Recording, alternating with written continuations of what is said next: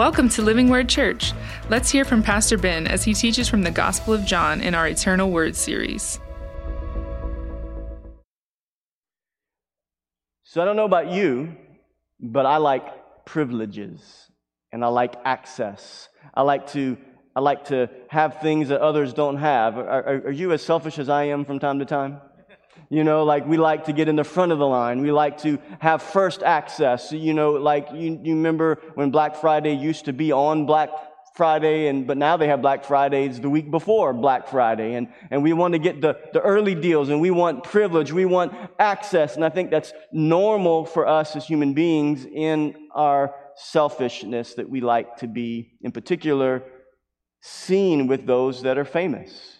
You guys been noticing that Taylor Swift is taking over the NFL? Have you noticed that? Taylor Swift is taking over the NFL. We were watching a Chiefs game. She's been dating Travis Kelce, the tight end of the Kansas City Chiefs. And we were watching the Chiefs game one afternoon, and Travis Kelce made a catch. And it was a good play. And I said, hey guys, look, we're about to have a Taylor Swift sighting. Anytime Travis Kelce touches the ball or is talked about, they're going to pan to see the suite where Taylor Swift is at. And sure enough, the camera went, and there's Taylor Swift with her bright red lipstick. And who's next to her? Well, Travis Kelce's mom and family, and then you've got Patrick Mahomes' wife is right there, and you've got other family members and friends who we don't really know. But you know what I thought about? People want to be around Taylor Swift for what it does to them and for them.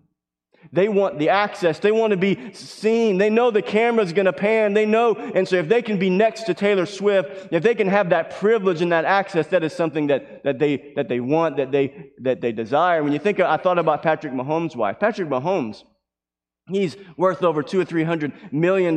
They have all the privilege that they could want, all the access that they could want. But there's something about the next level stardom of Taylor Swift, and she has raised their star because she is there. Access, privilege. You know, the truth is that as believers, we have access and we have privileges, and there are privileges that come to us because of who we are in Christ. So much greater than anything we could ever get from Taylor Swift, right? And what we're going to look at today, when we look in the Gospel of John, we're starting back in John 17. It's probably one of the most beautiful sections of Scripture in the entire Bible. And the heart of what we're going to look at today is the privileges that we have in Christ. And you know, John 17, many theologians call it the Holy of Holies of Scripture. And why do they call it the Holy of Holies of Scripture? Because we get a glimpse into the inner Trinitarian prayer of Jesus, where the Son is praying to the Father. What an amazing picture. And there are so many things. I've looked through commentaries, and I've looked at what other pastors have done as they've gone through John 17. And one pastor I looked at, he did 9 weeks on John 17. And I thought, well, we've already been in the Gospel of John for almost 2 years. I don't think I'm going to do 9 weeks on John 17, but we're going to do 2 weeks on John 17. But what I know is true in John 17 is that there are so many things that we cannot cover. So many things, we could be here forever in the Gospel of John chapter 17. There's so many things to cover. But I want us to get a little bit of context before we jump into John 17. What were the last words that we read from Jesus? We were in the upper room discourse. It was John 16. Let's read the last section. This was the last section of Scripture I covered in John chapter 16 before we took our pause for our holiday series. Jesus says, behold, the hour is coming. Indeed, it has come when you will be scattered, each to his own home, and will leave me alone. Yet I am not alone, for the Father is with me. I've said these things to you, that in me you may have peace. In the world you will have tribulation. But take heart, I have overcome the world. And so what's Jesus doing here? It's the upper room discourse. It's right before his arrest, his betrayal, arrest, and crucifixion. And Jesus is preparing, trying to prepare these disciples in the upper room for what is about to take place. The pressure in their life is going to amp up. And what is so beautiful about this picture is that Jesus, as soon as these words are done, he begins to pray for his disciples. He begins to pray for those that are in the room with him. He begins to pray because he knows that they're about to walk through, and he has a love. These are his beloved disciples, and And it's really two emphases that we're going to see in John 17. One of them is that Jesus is praying for those disciples that are in the room with him, including Judas that's there about to betray him. But then later on next week, we're going to see that he is praying not only for them, but for all those who would believe through them.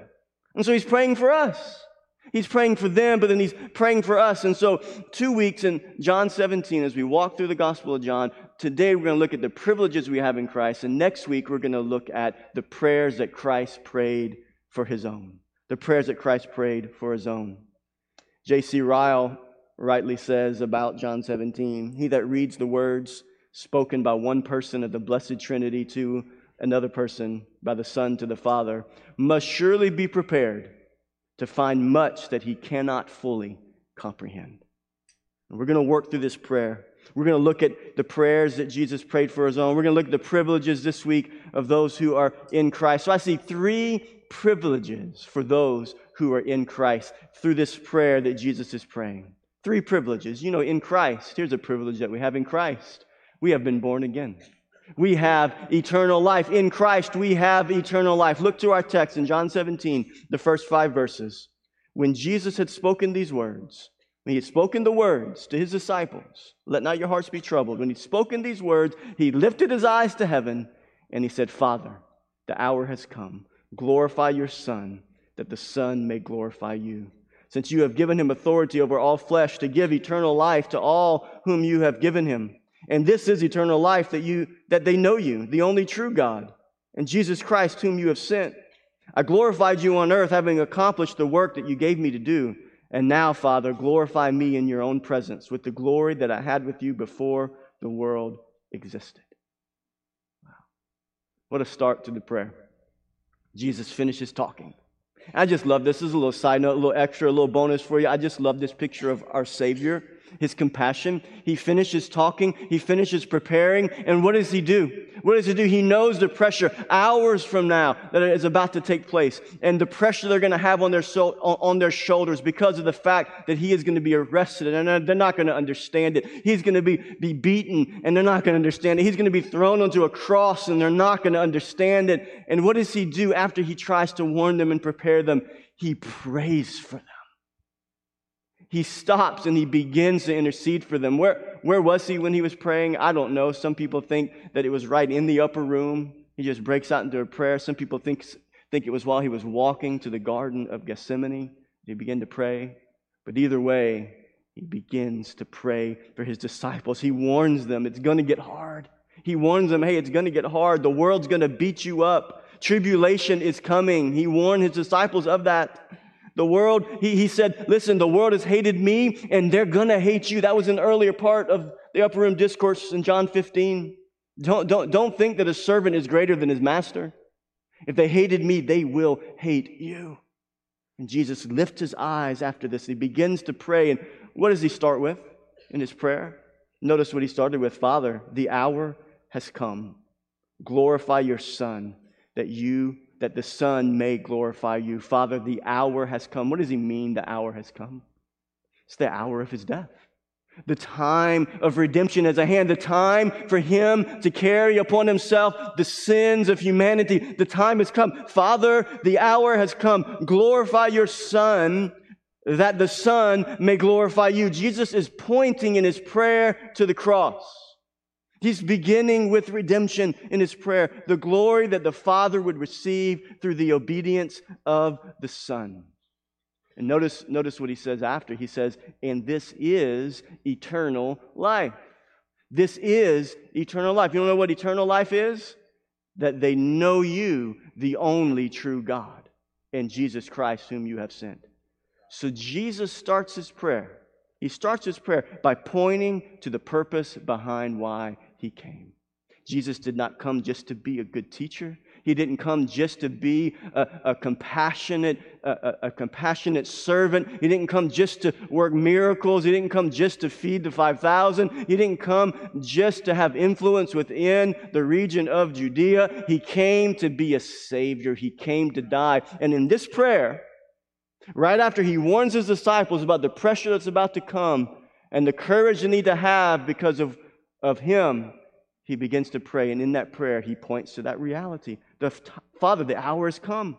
Glorify your Son. My time is now. But notice what he says. I think this is interesting for us to ponder here. He says, they know you. He says, this is eternal life, that they know you, the only true God, and Jesus Christ whom you have sent. What is he doing here? He is affirming that there is only one true God. He's affirming that there's only one true God.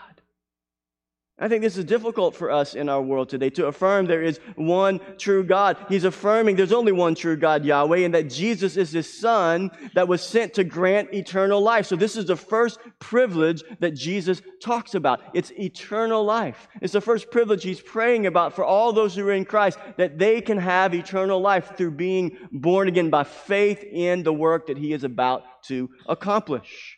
Jesus and eternal life. Jesus and salvation, they are inseparably linked.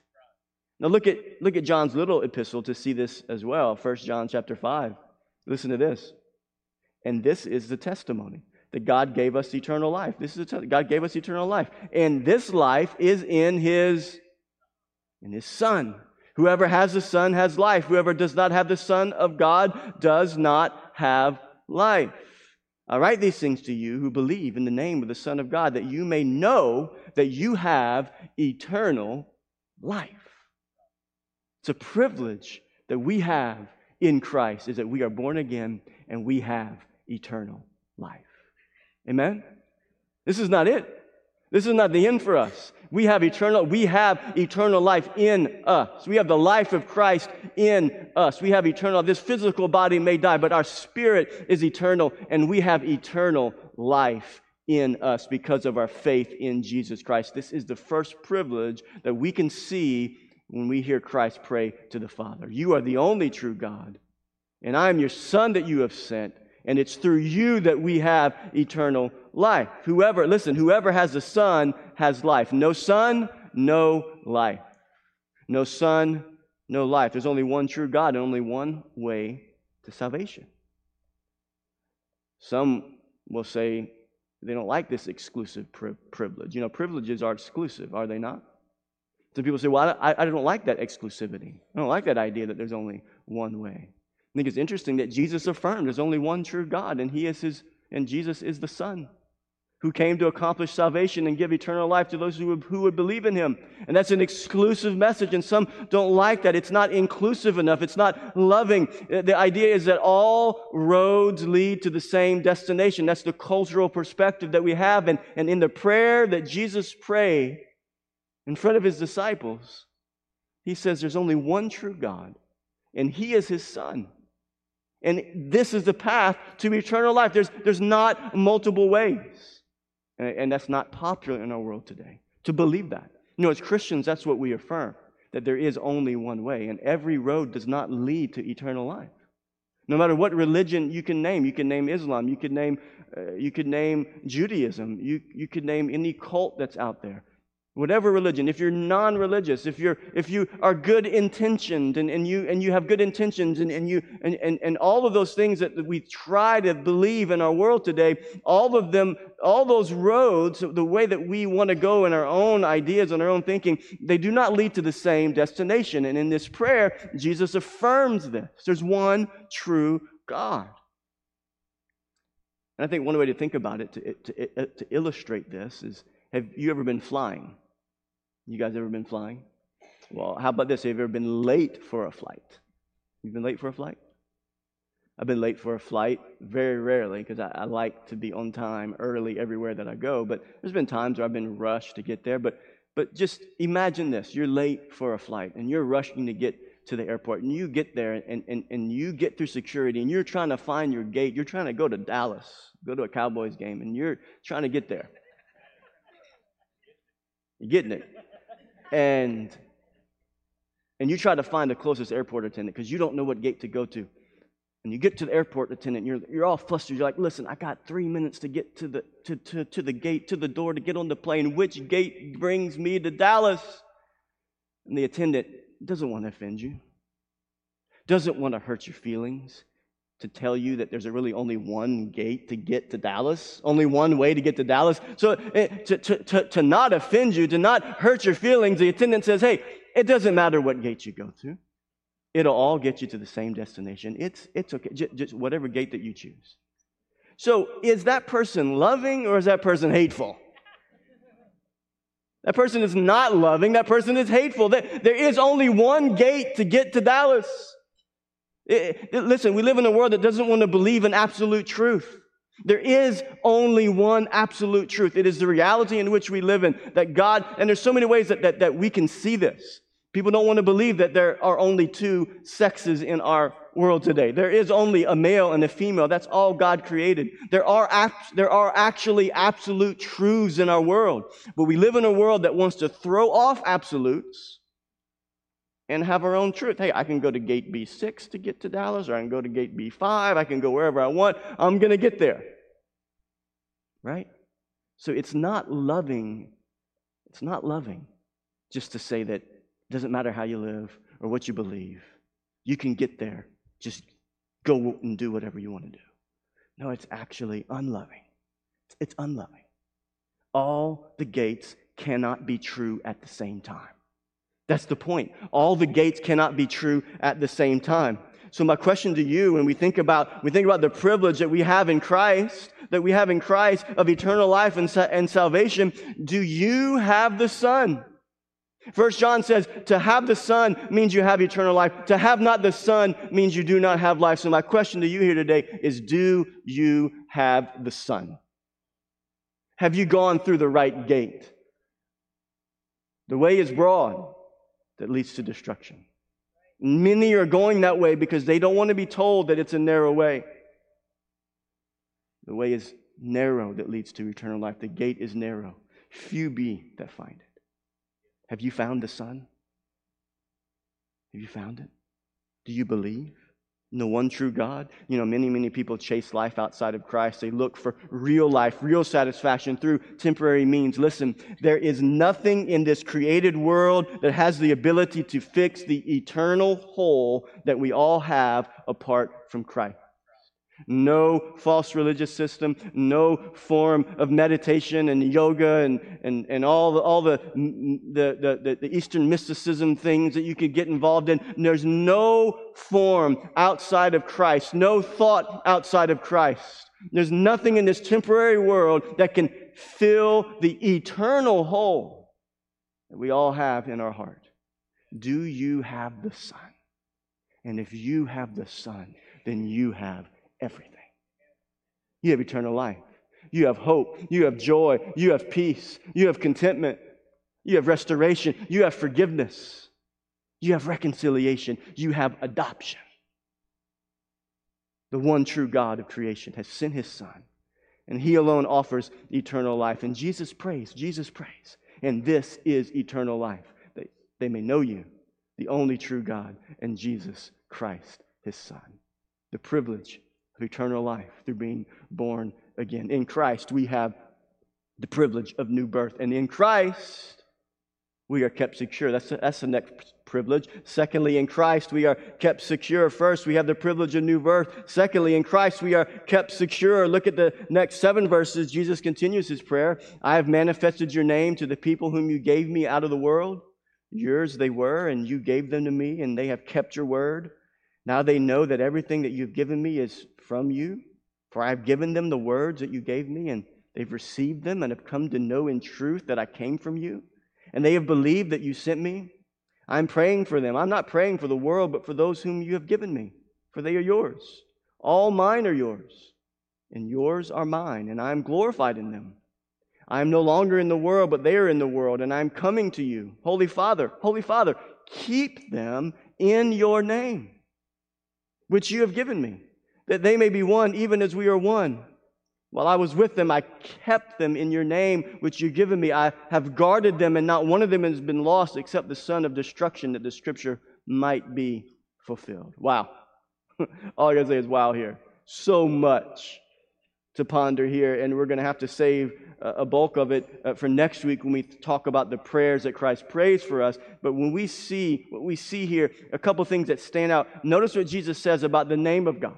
In Christ, we have the privilege of being born again, but also in Christ, we are kept secure in His name. Listen, Jesus prayed, I have manifested your name to the people whom you gave me.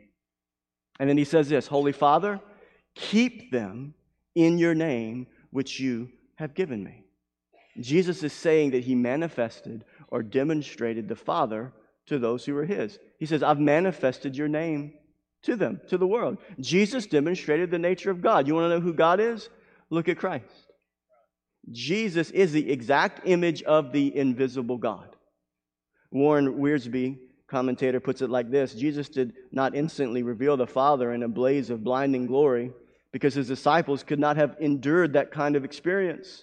Gradually, by His words and His deeds, He revealed to them the nature of God as they were able to bear it.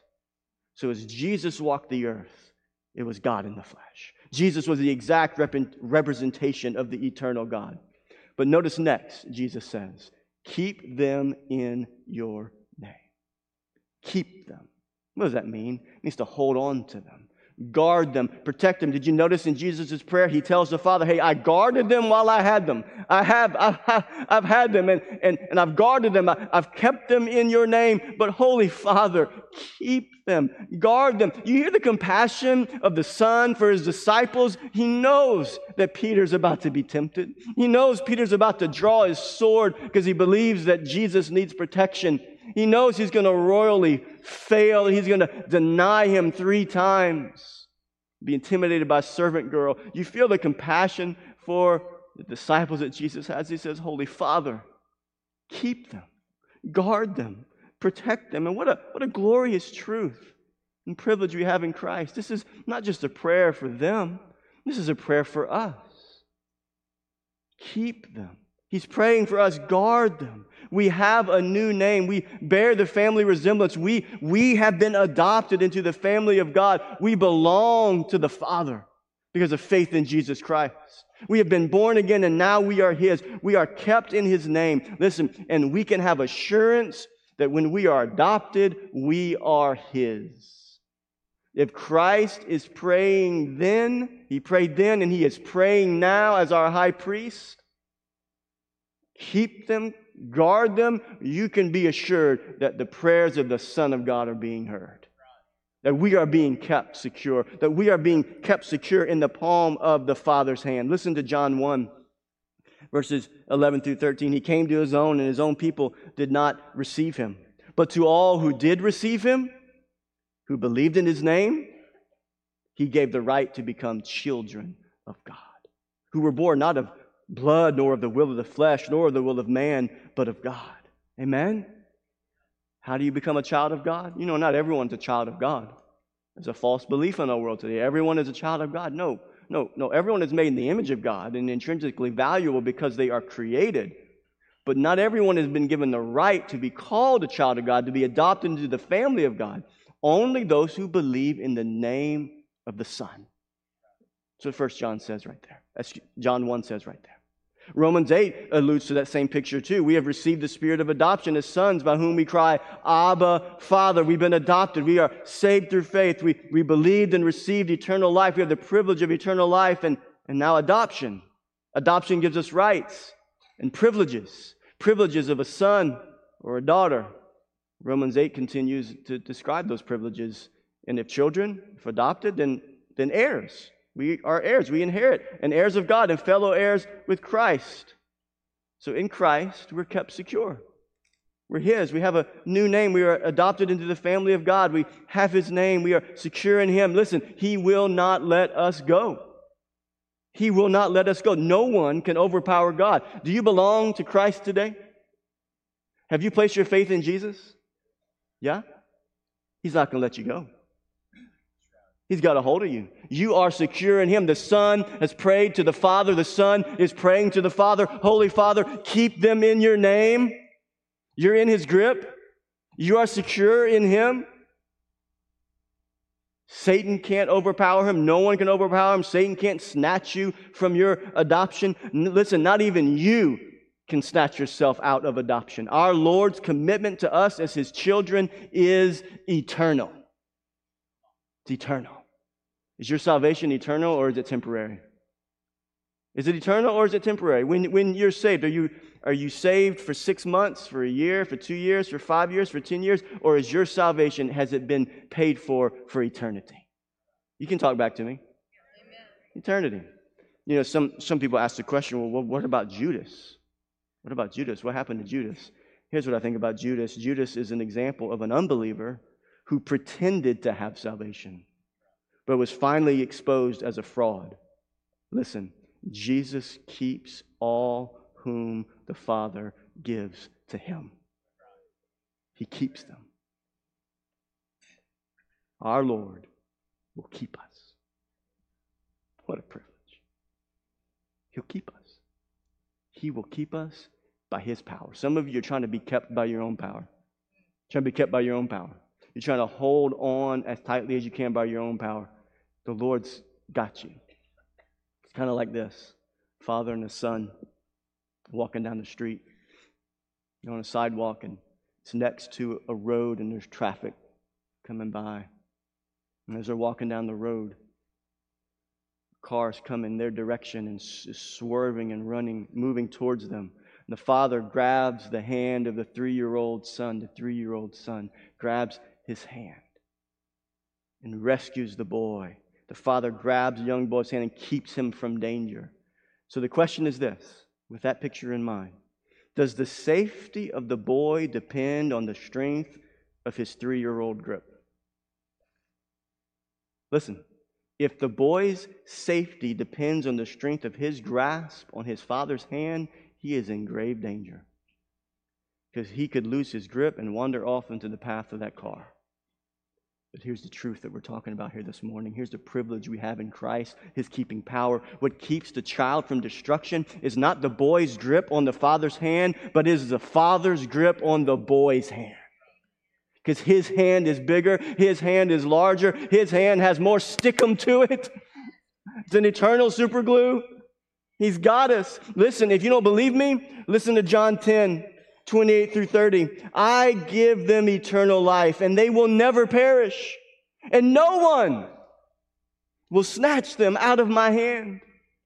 My Father who has given them to me is greater than all, and no one is able to snatch them out of the Father's hand. I and the Father are one. Amen? What a privilege.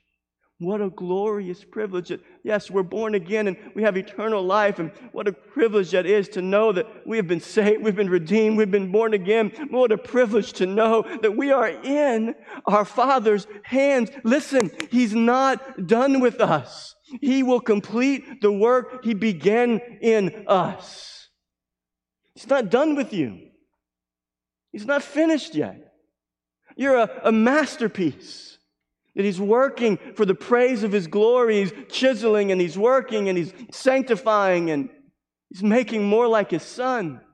But He's got you in His hand and He's going to keep you. He's going to sustain you.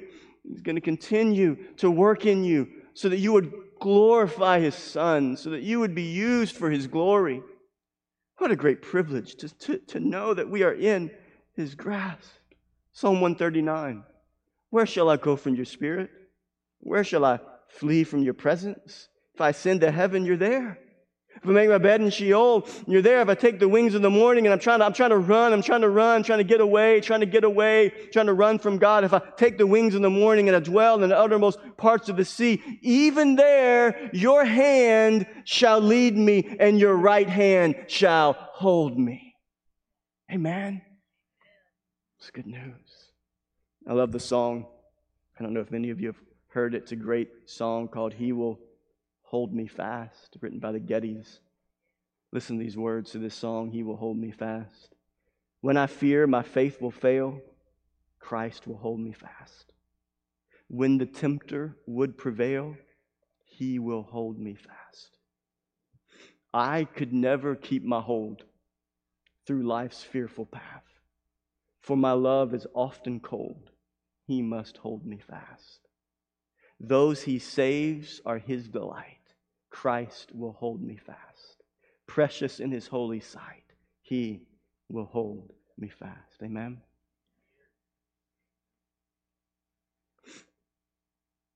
And when you ponder things like that, You just got to say something like what Jude says. You just got to say this, now to him who is able to keep you from stumbling and to present you blameless before the presence of his glory with great joy. That's all you can say. Now to him who is able to keep us. Now to him be glory. Now to him be praise. Thank you, God, that you saved me. Thank you, God, that you keep me. In Christ, here are the privileges. We are born again. We have eternal life. And in Christ, we are kept secure. And Jesus is pointing to this reality in his prayer. He's pointing there's only one true God, and he is the only true Son of God. And only through God the Father's gift of eternal life through the Son. And he keeps us secure, and he's praying, Holy Father, keep them in your name. And these are the privileges. And then he continues. As we look at the third privilege here this morning, in Christ, not only are we born again and kept secure, but in Christ we have access to divine truth. We have access to divine truth. Look back to the text. This is the last section we're going to look at here this morning. Look back to John 17, verse 13 and 14. But now I'm coming to you. Jesus says, hey, it's my time. And these things I speak in the world that they may have my joy fulfilled in themselves. I've given them your word. And the world has hated them because they are not of the world, just as I am not of the world. So notice what Jesus says. He says, I've given them your word. What does that mean? It means Jesus has given his disciples, the 11 disciples, the 12 disciples, he'd given them the words of the Father. Notice what the Gospels say about Jesus. John chapter 12, for Jesus said, for I have not spoken of my own authority, but the Father who sent me has himself given me a commandment, what to say and what to speak. So when Jesus is praying to the Father in John 17, and he's saying, Father, listen, I've given them your word, this is what he means. You've told me what to say, you've told me what to speak, you've given me divine revelation, I have spoken your words to them.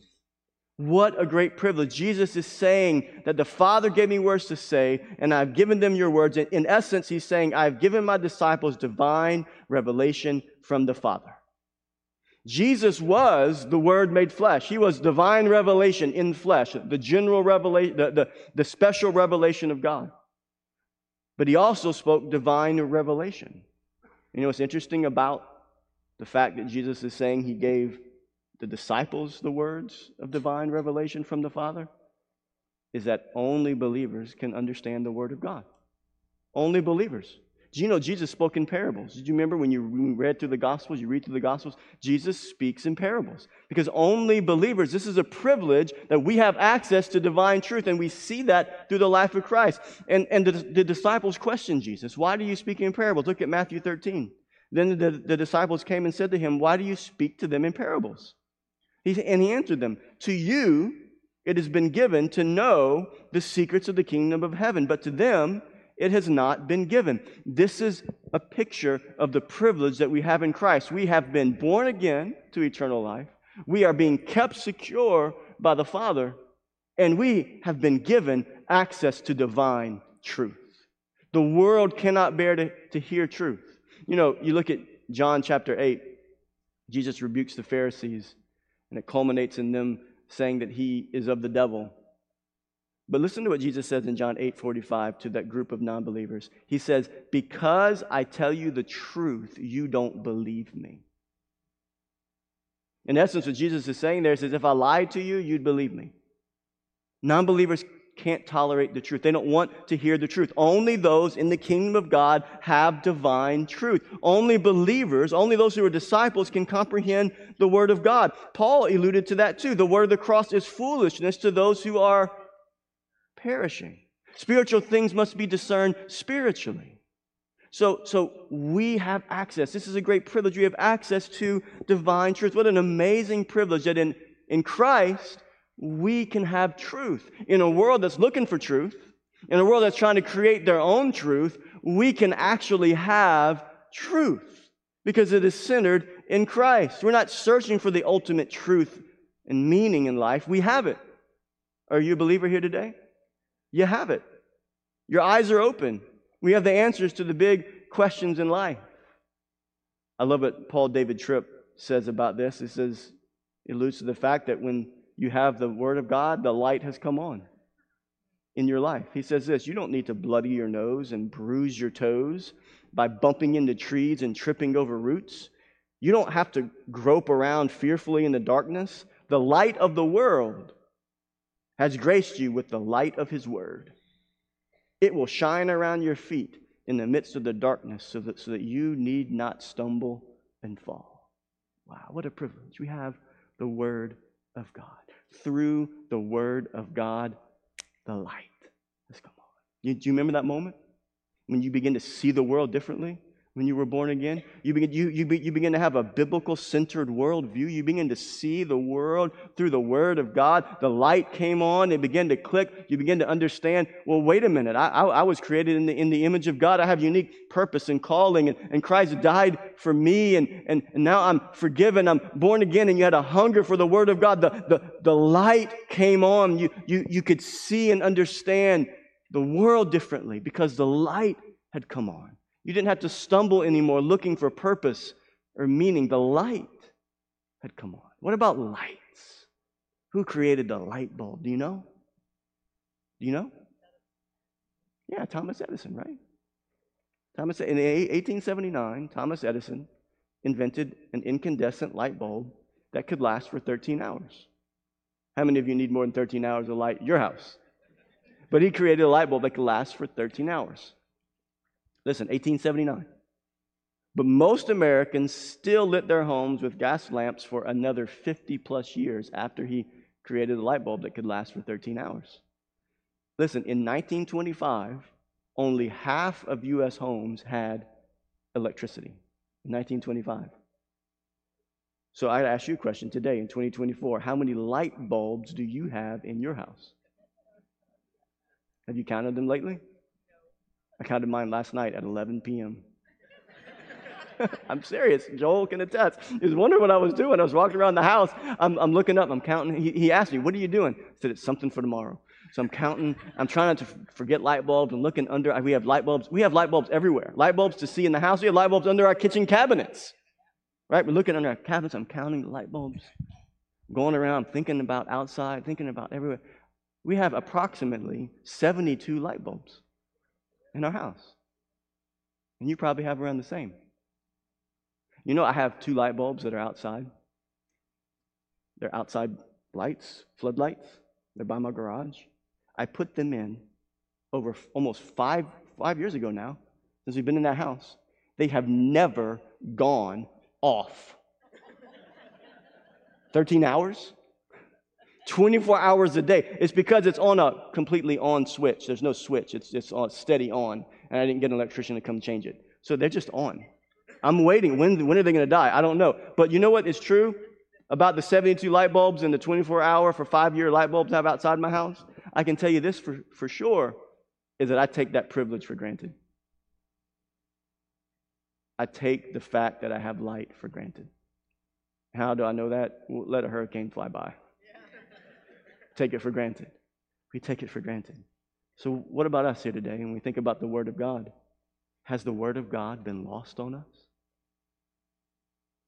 We have the greatest privilege to have the big answers to life through the Word of God.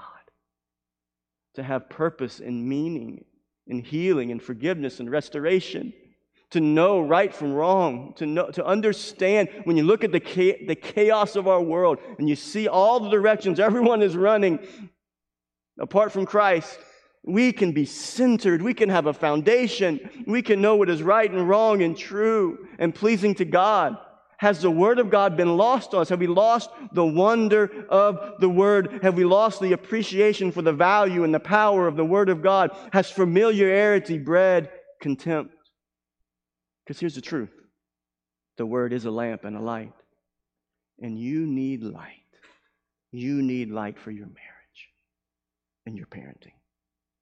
You need light for your struggles with desires and temptations. Here's the truth. You need light to help you deal with the unexpected. You need light to cope with new difficulties that emerge. You need light to deal with the weaknesses of the body and hardships of the heart. You need light for all those unknowns that will show up on your doorstep tomorrow and the day after tomorrow and for the rest of your life. You need the light of the Word of God that is a lamp to your feet and a light to your path. What a marvelous privilege. And the Father, Jesus prays, Father, I have given them your Word. What marvelous privileges. We are born again to eternal life. And we are kept secure in the Father's grip. He will not let us go. He will not lose us. Not one will be lost of all that are His. And He's given us His Word. And Jesus is praying in John 17. In that prayer, we are reminded of these privileges of being a child of God. So my question as we end here this morning is this: is there anything? And we've been to the Holy of Holies in John 17. We've pondered the depth of this high priestly prayer. Is there anything in this life more compelling than these realities? Look, I think Dallas is going to make the playoffs. Well, they are. I think they've been secured. But is there anything in this life, Dallas Cowboys, New Orleans Saints, LSU, PGA Tour golf, the Masters Golf Tournament, is there anything more compelling in this life than these realities? The privileges we have in Christ, is there anything that has caused our eyes to lose the shine and the shimmer and the glory of the privileges we have in Christ? You remember where we started this message? Taylor Swift. Taylor Swift. Is there anything in this life more compelling than these realities? For some people, Taylor Swift is more compelling than being born again, than being kept secure in the Father's grip, than having the eternal Word of God to be a lamp to your feet and a light to your path. There are some people in this life that would give their right arm to be in the room with Taylor Swift. Many people would feel like their status was elevated if they had her phone number in their phone. Privilege. Access. You know, the truth is Taylor Swift, just like everyone else in this world. Just like everyone else, she is broken. She is flawed. Just like us, she is in need of a Savior. Her star will fade. Her time will come to an end. And her money will run out eventually. She's got a lot of it. Right? It's all going to end one day. Is there anything in this life that is greater than the privileges that we have in Christ? Is there anything? The point is this. Here's the point, the whole message. May there never be any earthly possession or person that shines so brightly in our heart that we lose the wonder of who Christ is and all that He has done for us. Amen.